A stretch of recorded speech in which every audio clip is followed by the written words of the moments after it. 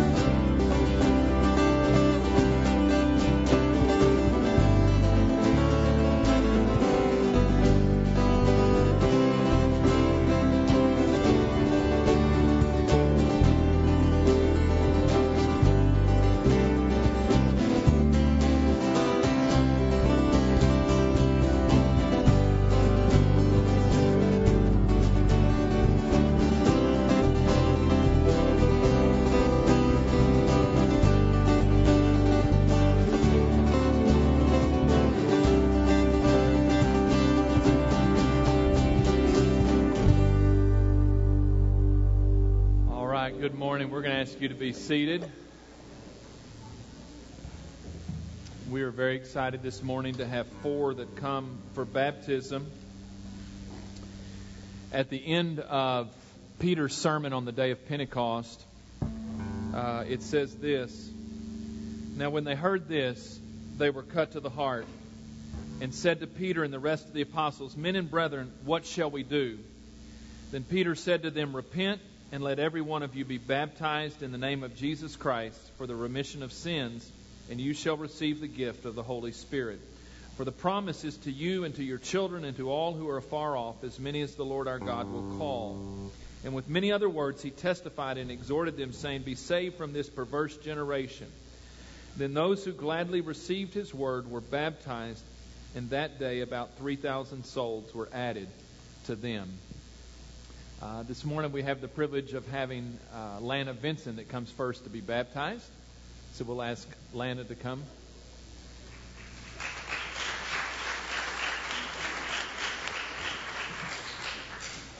I promised her the water would be nice and warm. Come stand over here beside this. We want to recognize Lana's family, and I know most of them are up in the balcony. If y'all would just raise your hand, or whatever y'all want to do. Y'all don't have to shout or anything if you don't feel like it. So we're going to watch Lana's testimony at this time.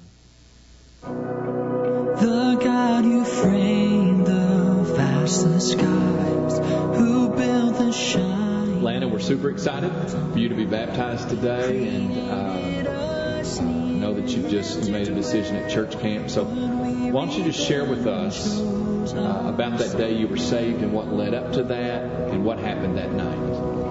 Okay, so it was Wednesday evening, and all the girls in our little cabin were kind of good friends, and we were all kind of the same age and stuff, so we kind of got to know each other better.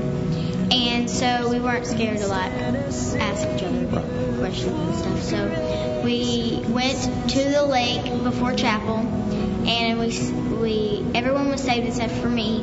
And so they asked me, "Are you saved?" And I was like, "No." And they were like, "Do you want to be saved?" And I didn't want to do something that other people pushed me to try to do when I didn't feel like I was ready. And so after that, we went to chapel, and the preacher was talking about his testimony. And after he did that, I kind of felt something click, and I was just, I was kind of very emotional and stuff. And so I went, all the directors went in one line, and we all, you could pray. And so I went and I prayed with the director Bunk, and we talked and we prayed, and I got saved that night, and I was very emotional. And how did you feel? Very relieved and Yeah, that's awesome.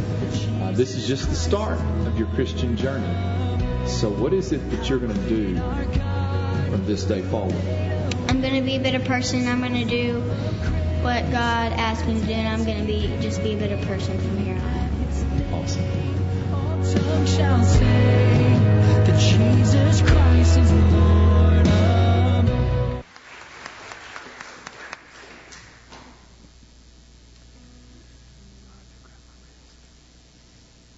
So, Lana, upon your public profession of faith, I baptize you, my sister, in the name of the Father, the Son, and the Holy Spirit.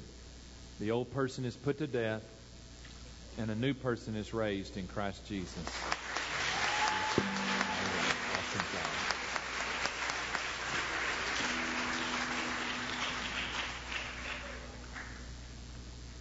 This morning we also had the privilege of, I don't know if it's ever been done in our church, baptized 3 brothers on the same day, which is really cool. So first we have Halston Ellison. And I guess we'll recognize Halston's family. I think, let's see, there they are, front row, Halston. We'll watch Halston's testimony. What mercy flows from up above, that God would send. So, Halston, tell me about your life before you met Christ, before this summer. Before this summer, I really didn't know like living for the Lord. Like I wasn't making the greatest choices. I was kind of doing my own thing and like chose myself over God. And here and there I would play the whole, yeah, I'm Christian and I give my life, but I really didn't understand until I went to church camp. And it was a Wednesday night that like it opened my eyes, and I really wasn't ready. But whenever I had the next night, I was on my own and I was thinking, and it hit me. Like I was like, I'm ready. I want to live for the Lord. Like everything that has happened, I want to help other people learn. I want to go mission trips. I want to be a part, and I want to help people find their way into Jesus Christ and help just. That's cool. How do you think your life is going to look different now that you know Jesus? I honestly think that it's going to be better. Because I know He's going to be looking out for me, and like if I ever need Him, I can talk to Him. I can ask for forgiveness. I can ask Him to help me, and I'm 100% ready to give my life to Him and ready for Him to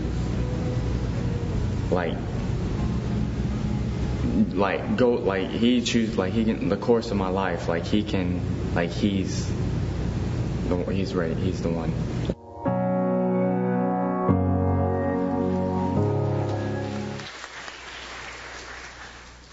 Also, because of your public profession of faith in Jesus Christ, today I baptize you, brother, in the name of the Father, the Son, and the Holy Spirit.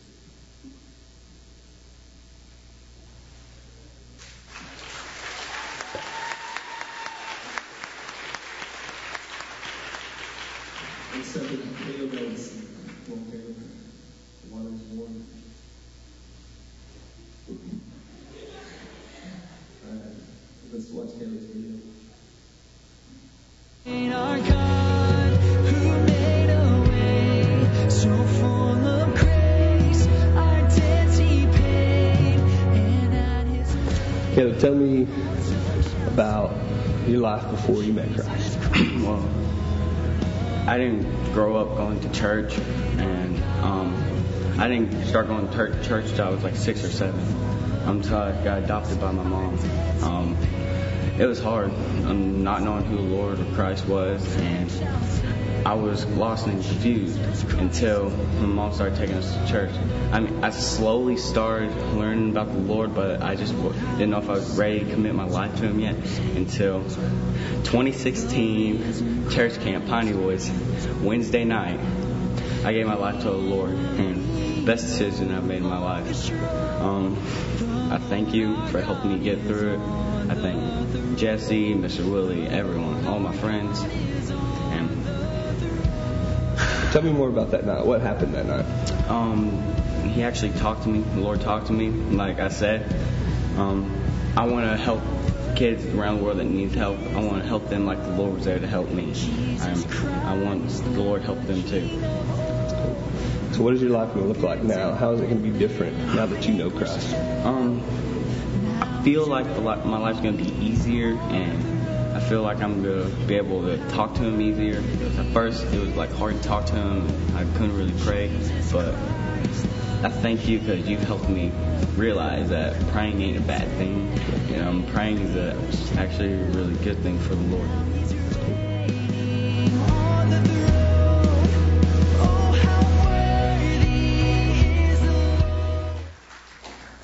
Because of your public profession of faith, today I get baptized in our brother in the name of the Father, the Son, and the Holy Spirit.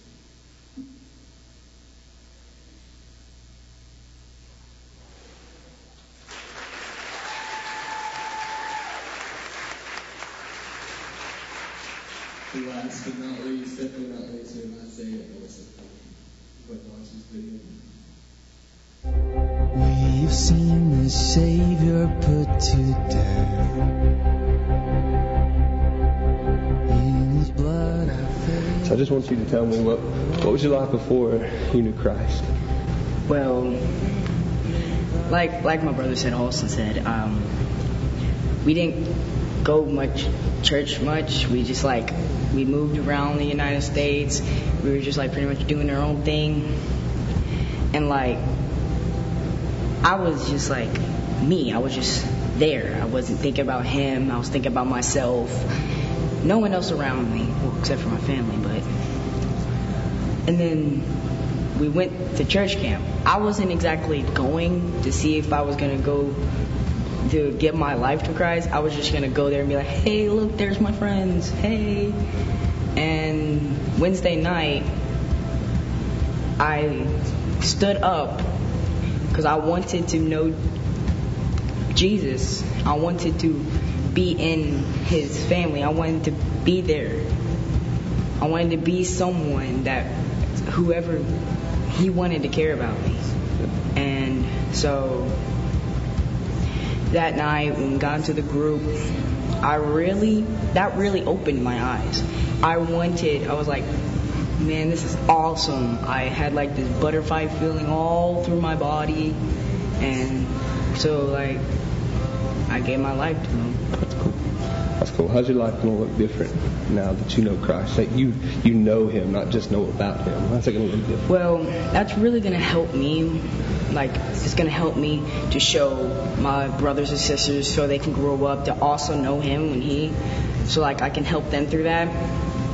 It's also going to help me because I'm going to be trying to help as much as possible. I'm going to try to go on mission trips and stuff like that. And I'm just going to read my Bible every night, every morning, as I've been doing, and hope for the best.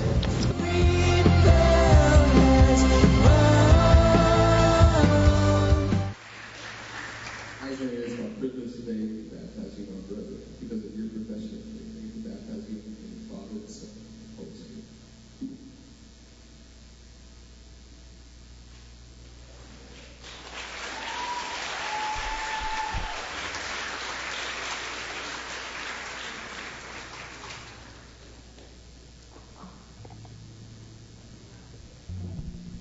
How awesome this morning to be able to witness 4 baptisms and see what the love of God can do in people. And if you notice, all 4 of the baptisms similar in the fact that,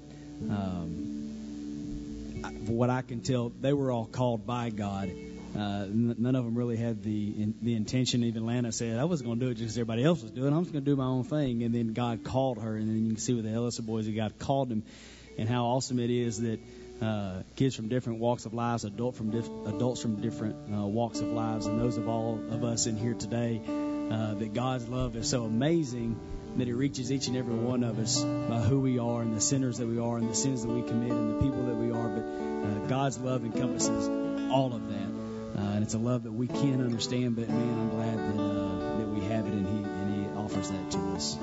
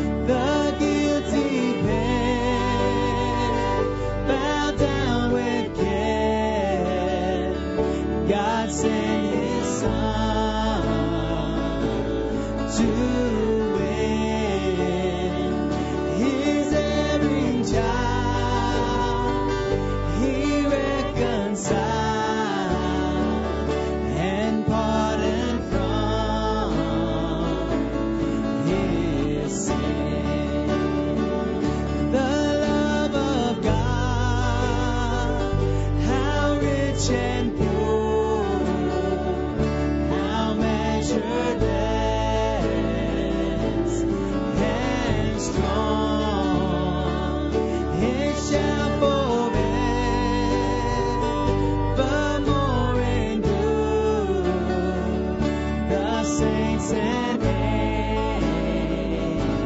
angels song. Could we with thee the ocean fill and the skies of parchment made, where every star on earth of will and every man the scribe by trade to write the love of God above would drain the oceans dry, nor could the scroll contain the whole, though stretched from sky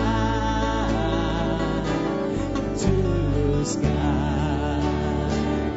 Oh, love of God, how rich and pure, how measureless and strong, it shall forevermore endure. The saints and angels song. The saints and angels song. Dear Father, we love you today, and we just thank you for your love. And we pray that we have a understanding of that and how much you do love us, Lord, and that we wouldn't forget that throughout our daily lives. In your name we pray. Amen.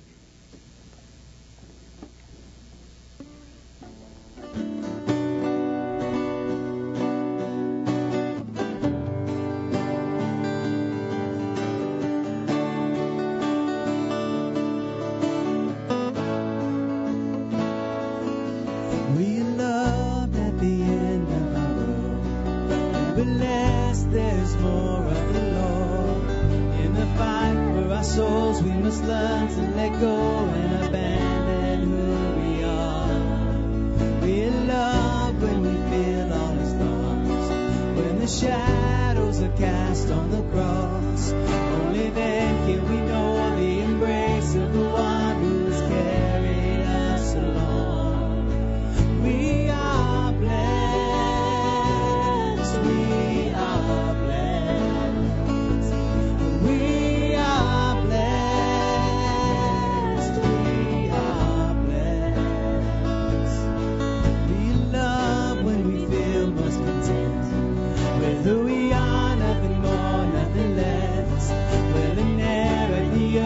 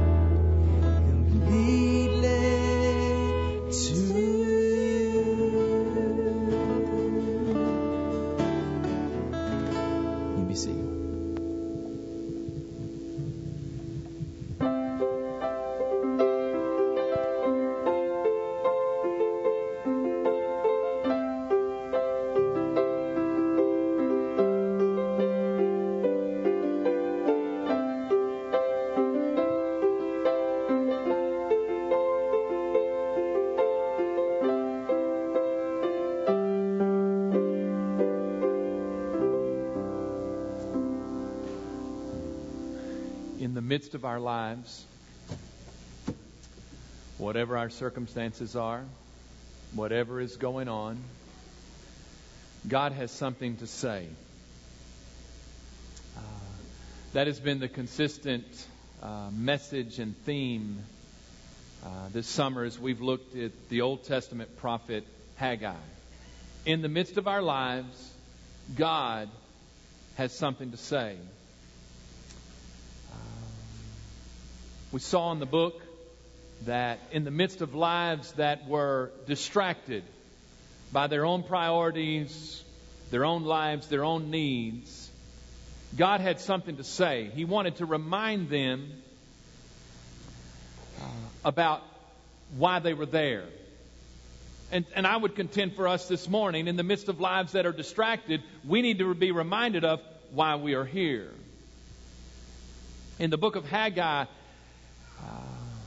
in the midst of their lives that were discouraged, doing the thing that God had called them to do, in the midst of that discouragement, God had something to say, and what He told them is, I will be the power. I will be the one who empowers you to do what I have called you to do. And I would say in the midst of our lives, when we choose to follow God, even these that have just been baptized this morning, when God calls you to do something, if it's an area of ministry, whatever it is, we have to trust in the midst of that, when it gets hard and the feelings wear off and discouragement sets in, that God says, no, I will be the one who will empower you.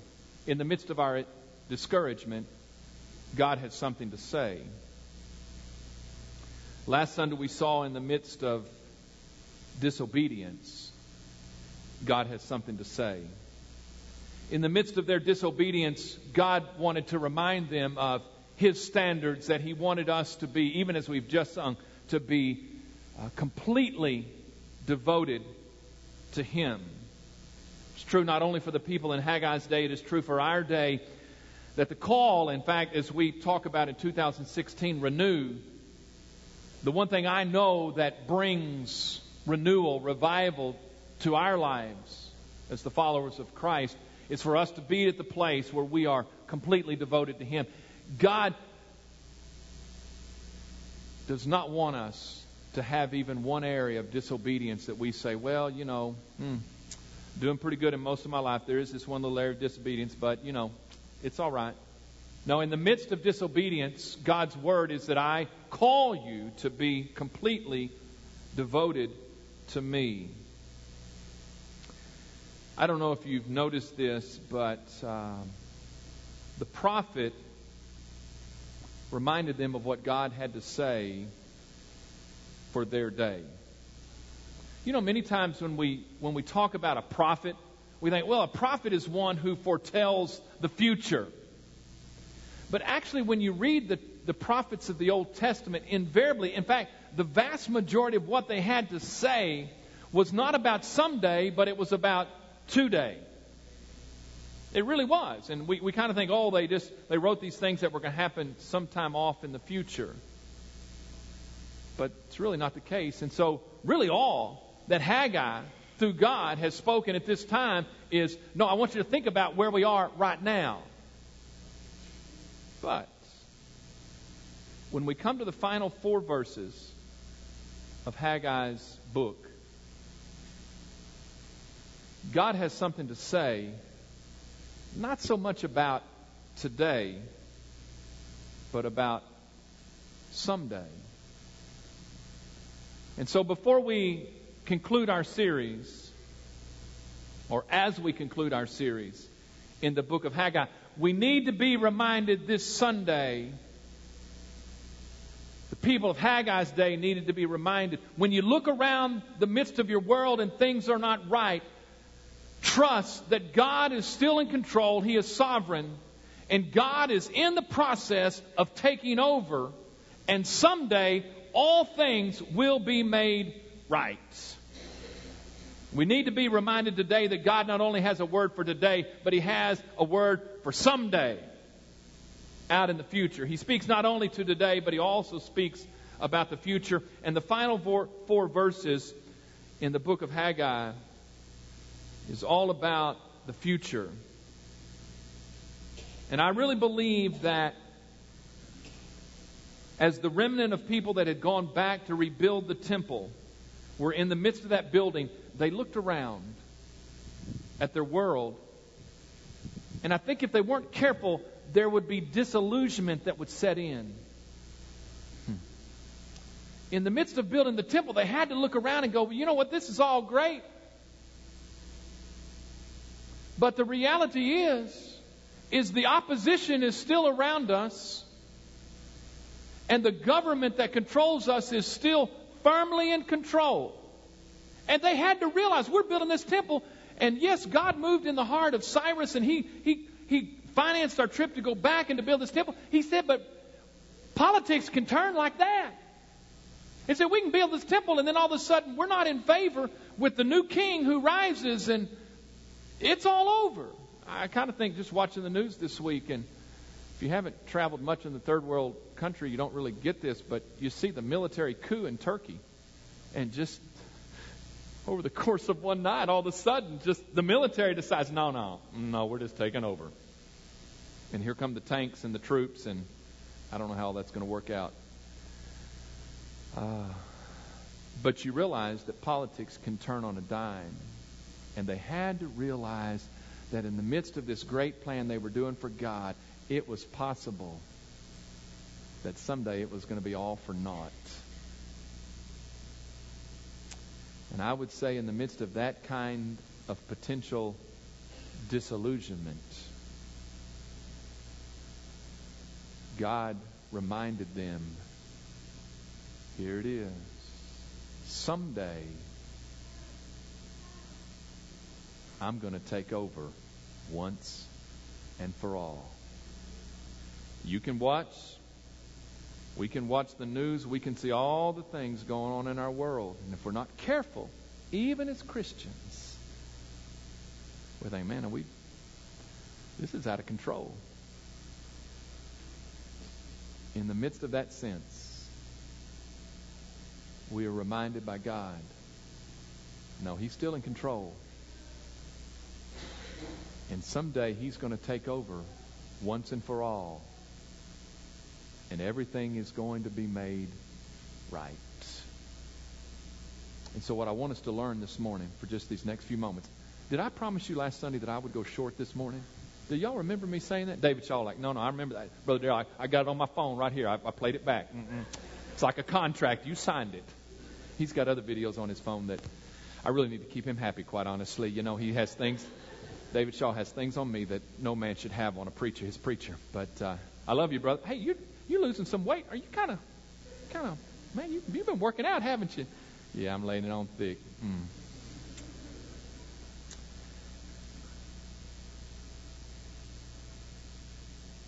In the midst of our potential disillusionment, God wants to remind us that someday He will take over and all things will be made right. I've talked for 5-10 minutes so you could find the book of Haggai. You should have started early. There is an index in the front of your Bible for this very Sunday. If you're the preacher, you just put your little ribbon there. You go, okay, now I know where it is now. The last 4 verses of Haggai say this. And again the word of the Lord came to Haggai on the 24th day of the month, saying, Speak to Zerubbabel, governor of Judah, saying, I will shake heaven and earth. I will overthrow the throne of kingdoms. I will destroy the strength of the Gentile kingdoms. I will overthrow the chariots and those who ride in them. The horses and their riders shall come down, every one by the sword of his brother. In that day, says the Lord of hosts, I will take you, Zerubbabel, my servant, the son of Shealtiel, says the Lord, and I will make you like a signet ring, for I have chosen you, says the Lord of hosts. I understand this morning if you were to read that in your read the Bible through, You might not understand all that the prophet was saying. I understand that this was written 2,500 years ago in the words of a prophet and in the culture of their day. But notice what it says here. And this is the way the book ends. In fact, it tells us in verse 20 that this word came on the very same day that the previous prophecy had come. The 24th day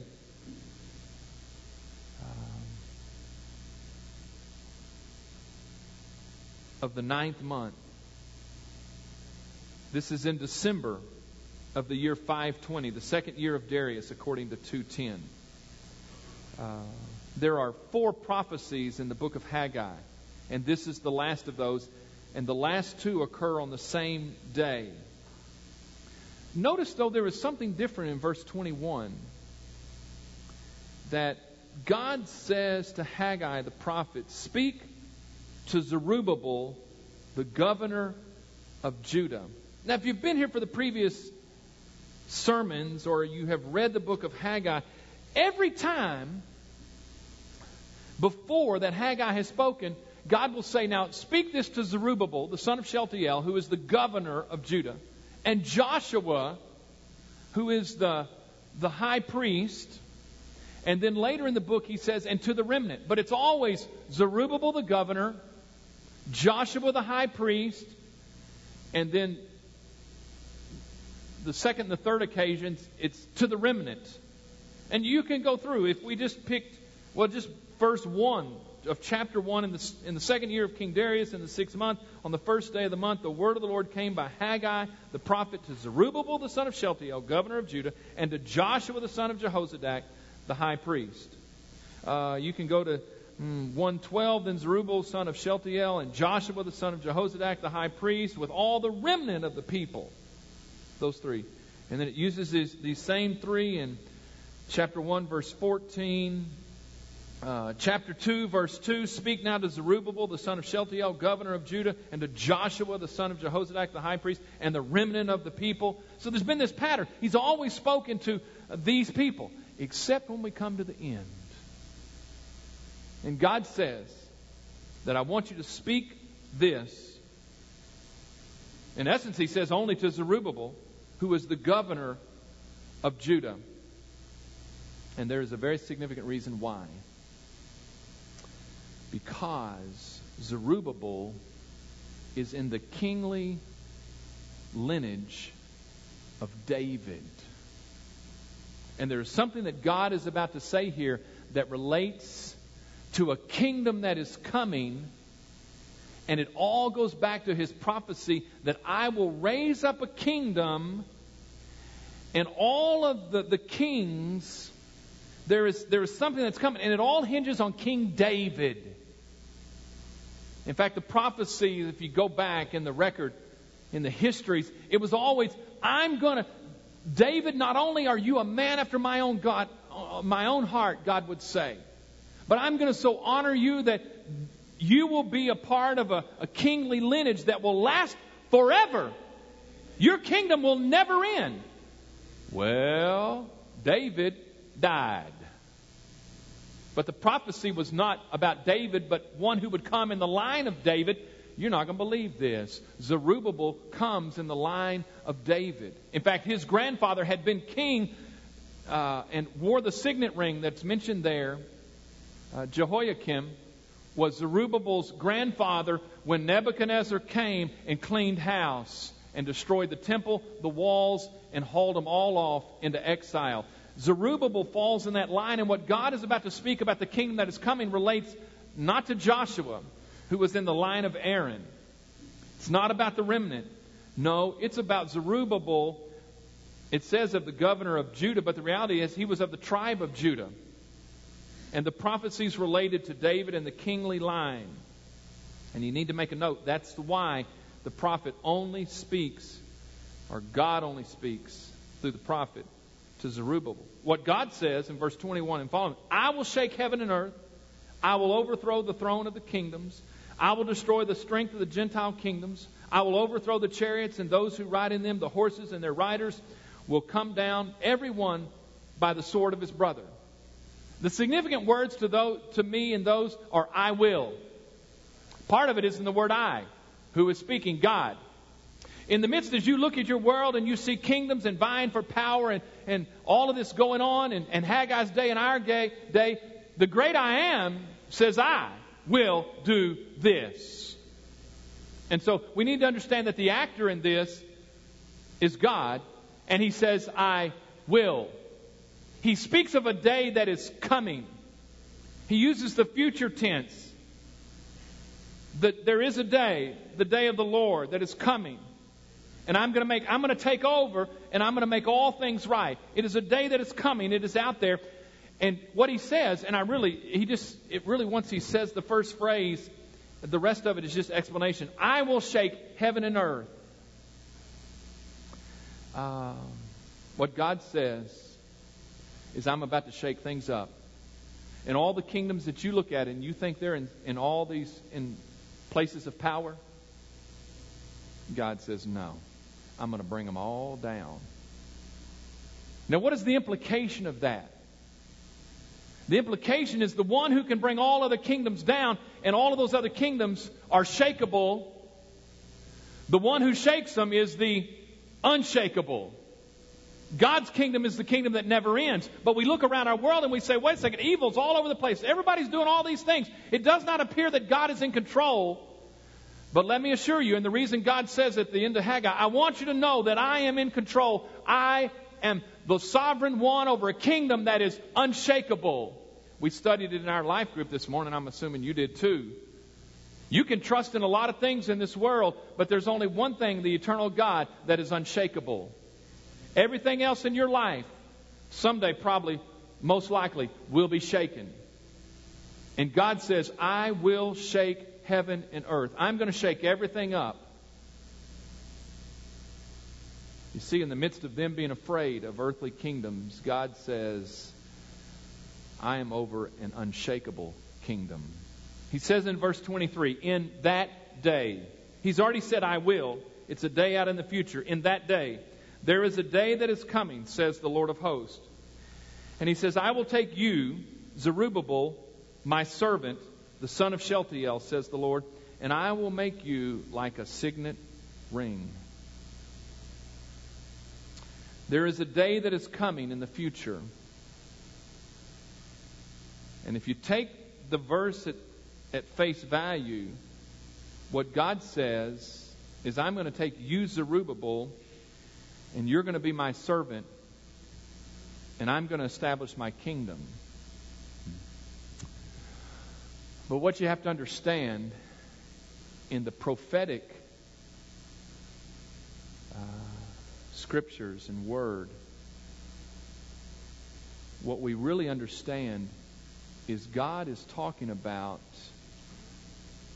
the messianic figure who is coming, that will come in the line of Zerubbabel. From David through all of those kings to King Jehoiakim, his grandfather, to Zerubbabel. You see, he talks about that day. It's almost like saying the Messiah will be the son of David. David's kingdom will never end. Well, David dies and he's buried, but it's someone who comes in his line. In fact, the prophet or God speaks of my servant, which is a messianic term. And so, I don't have time this morning, but you read all these scriptures and the prophets begin to say, no, there is one that is coming. There is one. In fact, in the Hebrew, it is the anointed one. And we translate that Messiah. In the Greek language, it becomes the word Christ. Christ. And so really what the prophet or God is saying through the prophet is that in that day, in that future day, and it's going to be after Zerubbabel dies, I will take you, Zerubbabel, my servant, and really prophetically what he is saying, he is speaking of the messianic figure who is coming, and I will make you like a signet ring. The kings of those days had a signet ring, and when if he wrote an edict and they dropped wax on the bottom of that, he would seal it by his symbol on his ring, his signet ring. And if someone got an order and said, hey, you military guys, y'all need to do this, they're going to look down at the bottom in these days and look for the king's seal that came from his signet ring. I don't have time this morning, but Jeremiah has a prophecy in Jeremiah 22, I think verse 24, and it relates to Zerubbabel's grandfather Jehoiakim, and it says, I'm going to take away his signet ring. Nebuchadnezzar is going to come, and he's going to lose his signet ring. What is it? The signet ring was a symbol of executive power. If you possessed the signet ring, you had the power of the king. You were the authorized representative, whether the ring was on his finger or not. The signet ring symbolized executive power. And so, actually, we read during the same time period when Daniel is put in the lion's den, maybe Daniel 6, somewhere around in there. The king seals the door to the lion's den, and he puts his imprint of his signet ring on that. This is by the order of the king. And so the prophecy was that someday the messianic figure would come and he would be like the signet ring. He would have the symbol of the executive power. He would have all the right and authority from the king himself. It's messianic. And finally he says in verse 23, for I have chosen you. And prophetically what he was saying is, I have chosen the line of David that runs through Zerubbabel. Someday the messianic figure will come, and he will be the one who will establish the kingdom like no other kingdom. He is the chosen one. Oh, you're not going to believe this. You're not going to believe this. 500 years plus pass. And there is a little teenage girl in Galilee named Mary. And an angel appears to her. And he says, you're going to have a child. And the angel says to Mary, Luke 1:32, and he will be great and will be called the Son of the Highest. The Lord God will give him the throne of his father David, and he will reign over the house of Jacob forever, and of his kingdom there will be no end. You have been waiting for this messianic figure to come, Mary of Galilee, in all this obscurity. No, it's there. It's in you right now. He's coming.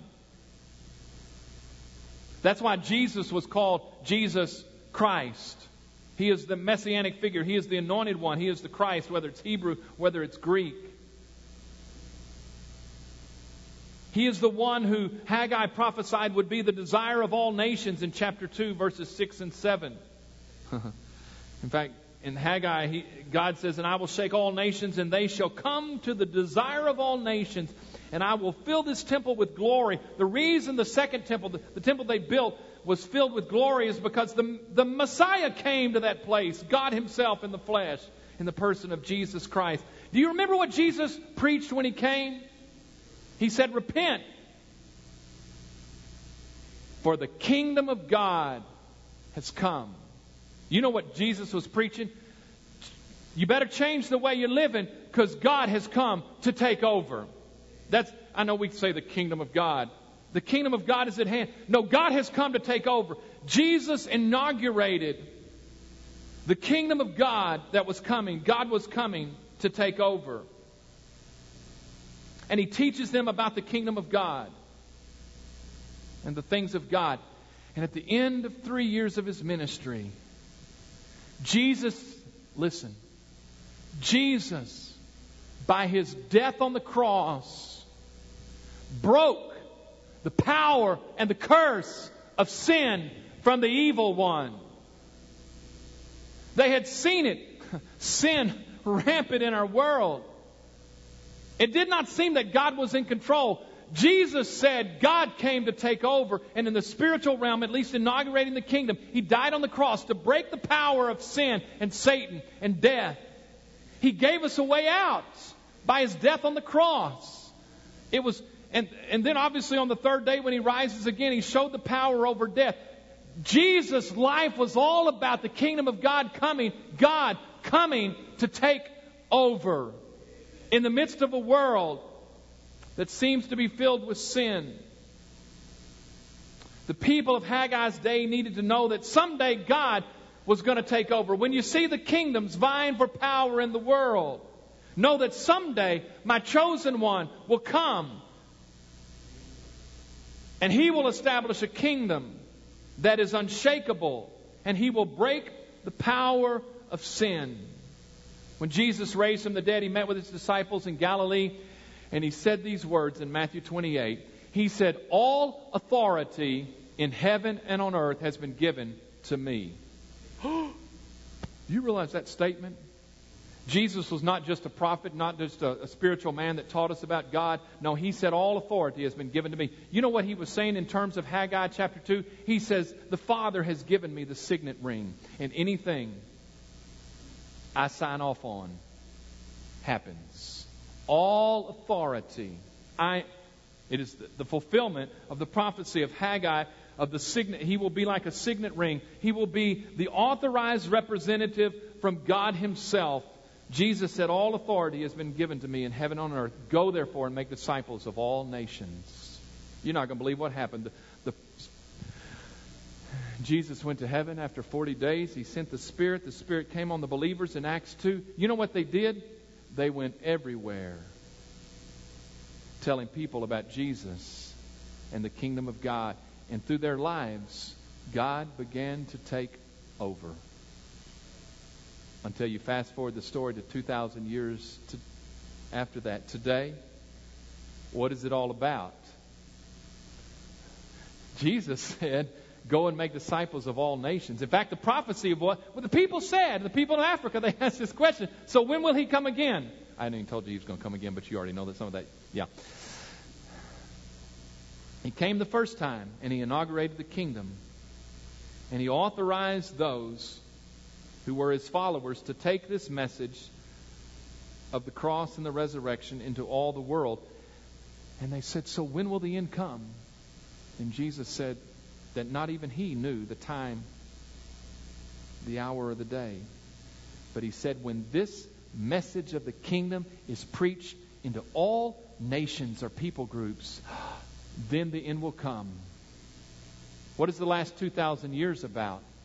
It's about those who have been authorized by the one who was authorized to take the message into all the world, that the curse of sin might be broken and people's lives might be redeemed in God taking over our world. And then someday, Jesus said, I came the first time. I will come again. In fact, when you read the book of Revelation, you see that Jesus will come again. I don't have time to talk about this morning. There will be a millennial kingdom that will be set up on this earth. And Jesus will rule. And at the end of the 1,000 years, then the enemy will be bound and cast into the lake of fire. And you know actually what the Bible teaches? Is that someday all of us will stand at the end before God.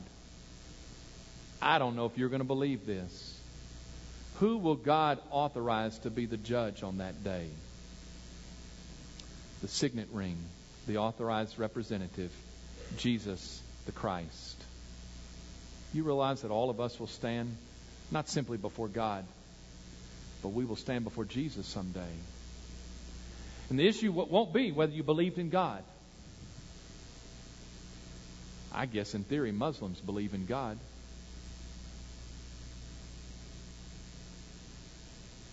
The issue will be, what did you do with the one who is the chosen one, the signet ring, who authorizes all that the Father does, who opens and closes, who writes people's names in a book? What did you do with Jesus, the messianic figure? You see, in Haggai's day, that was still to come. In our day, we're on the other side of the cross and the resurrection. But the reality is someday the chosen one will come again, and history will be closed, and God will ultimately take over, and Jesus will divide the people like a shepherd divides the sheep and the goats.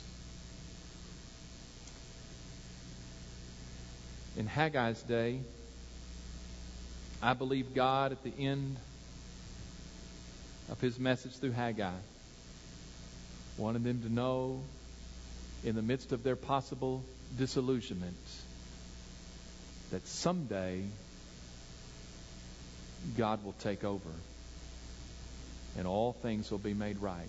You know, and I think the message is very positive for us today, because we can look around our world and say, man, there's so much messed up. We can look around our own families in Huntington, Texas, and look at, everything's all messed up. And sometimes in the midst of those lives, we need to be reminded of what God said through Haggai. Someday, I will take over, and all things will be made right. And you know, the issue really for us is, what will we do with the chosen one, the signet ring, the authorized representative, the one who died for us and demonstrated God's power over death by the resurrection, who authorized his followers to take this message into all the world. And when the message was taken to all people groups, then Jesus said, the Father will send me. History will be brought to a close. And I think really in our lives, reality is the next thing we will know is standing in the presence of God and giving account of our lives. And our destination will simply be determined. What did we do with the chosen one?